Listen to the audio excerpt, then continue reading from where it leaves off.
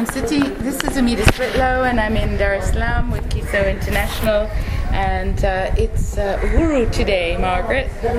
This is Margaret Graves. Margaret, where did you come from? Well, I'm from Canada, Yes. obviously, from the East Coast, from Halifax. From Halifax. Yeah. Where did you meet Marion before you came out? I didn't know. I was rushing around, and I was living in Montreal up until when I came. So Oh, really? I didn't have a chance. Do you speak French too, Margaret? Yep. Ah, Margaret, what's your training?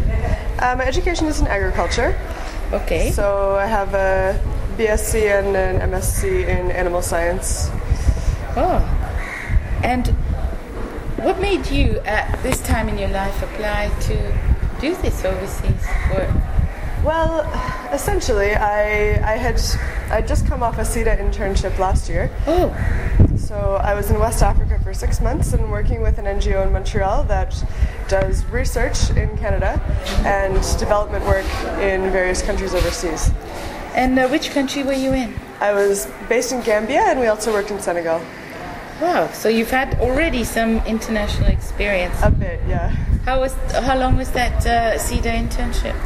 They're generally 8 months, 2 months in Canada and 6 in the placement country. I Right. stayed with that NGO for a few months afterwards and did some work with them. Oh, really? And so now you are in Tanzania. Whereabouts are you placed? I'm placed in Kagera, in a town called Kamachumu. Kamachumu. Never heard of it? How small?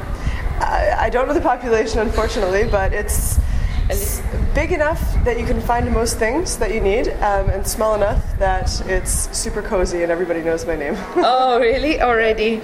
Yeah. As you run along, as you walk along your day, they go, Margaret! Yeah, Magnet, usually Magnetti.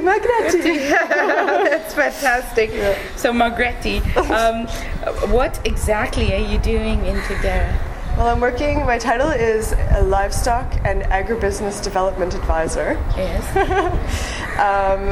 Essentially, I'm working with a very small NGO that was set up by World Vision. So World Vision phased out about a year ago, and these guys have been left with no paid staff. It's all volunteers, and they mostly work with dairy cattle, but with other agricultural projects as well, including bananas, cassava, all these sort of staple crops they have. So, Margaret, you don't have much experience with banana and cassava. No, and I you often learning? get asked that. Oh, I didn't see a banana tree until I was 16 years old, and they're like, oh no. So, yeah, learning fast. What are some of the challenges that are being faced in this dairy business in Kagera? Well, they've started with these dairy cattle probably within the last 10 to 15 years, and so they've actually brought in improved breeds, Friesians. So these aren't cattle that they have a lot of traditional expertise with, and they've also changed the system that they use. So instead of grazing in the traditional way with a herdsman, now they're keeping the cattle in their backyards. So with individual cattle in a backyard, you must bring it enough food every day, and that's the main problem. It's a huge challenge, isn't it? Yeah. When you're trying to feed your family, to try and feed a cow that can just chomp down a banana tree in an hour. Exactly. So there's quite a bit of problems with the nutrition of these cattle. Yeah. And with the just general husbandry, keeping them clean, keeping them in a pen that's secure, and disease control and things like that. Do they have to take them to vets often? Well, that's one of the main problems, is they don't really have any veterinary support in the area. There's a government extension officer, a livestock extension officer, and he does all the veterinary care. And then they also have, we work with community-based organizations that are under the umbrella of my NGO. So each of those organizations has someone trained as a sort of health officer for the group. So that person usually has the ability to give basic vaccinations, antibiotics, like your basic health care for the animals. So when you look at this, do you sometimes think maybe they should be using the traditional cattle?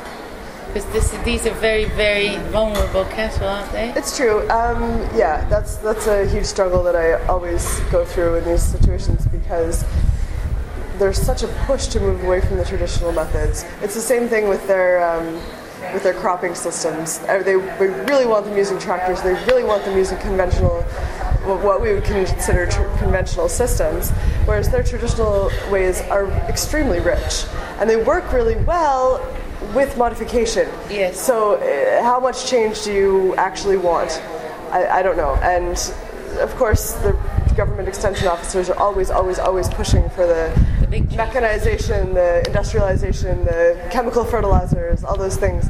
I don't know if you need to go all the way with that. Yes. They do need to increase their production, though, because they're in danger of becoming food insecure. Yeah. Whereas now they actually do have enough food, not maybe good food, but enough. So here we are in Canada in the West, moving the other way, and to try and here they are going the other way. So it must be difficult sometimes watching that process and going, whoa, we've learned from that. Exactly, like why can't we skip that step? Yeah, skip that step. Yeah. What are some of the rewarding things for you? These people are extremely enthusiastic. I have never gone into an organization and been so welcomed. Yes. And they're so excited that I'm there. And actually, it was pretty funny. At the beginning, they thought I was a veterinarian. Okay, all right. Which was rather unfortunate because I had to break the news to them that, sorry, I don't have any veterinary training. I didn't go to school for 8 years. But I think I still have skills that I can impart.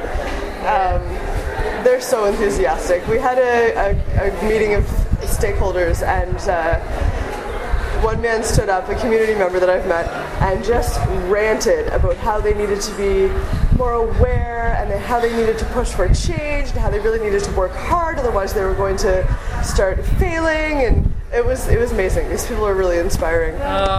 So you're going to take some of that home with you, are you? I hope. How long have you been here? Only a few months, only since October. Oh, yeah. So you came like when I did. So yeah. Yes, you're still in the honeymoon period where it's all interesting and exciting. A little bit. I think right before I came back to Dar es Salaam for this conference, I started to hit the end of the honeymoon period. Okay. Because it's tough to. I have a lot of learning to do and a lot of sort of assimilating information, but without the language skills, it's very slow. So I do start to get a little bit antsy and want to start doing things, but I know it's not time to start pushing anything yet. It's time for me to be learning and to listen. So that's what I'm trying to do now, but sometimes it gets difficult when there's not that much that you feel like you're actually doing. But that will come. We learn all that during Squid, etc. We learn all that, and then we try and get in the field, and you just want to get at it. So, Margaret, on behalf of QSO International, I want to thank you for your efforts and service. Thank you. And I wish you the good remainder of the assignment. How long will it be? 2 years. 2 years. Yeah. When you come back, you're going to be an even more amazing person. I hope so. Thank you. Any messages to home? No, let's leave those until I've been here a bit longer. Okay. Be a little bit more emotional, and right now I'm still solid. All right. Okay, thanks, Margaret. Thank you.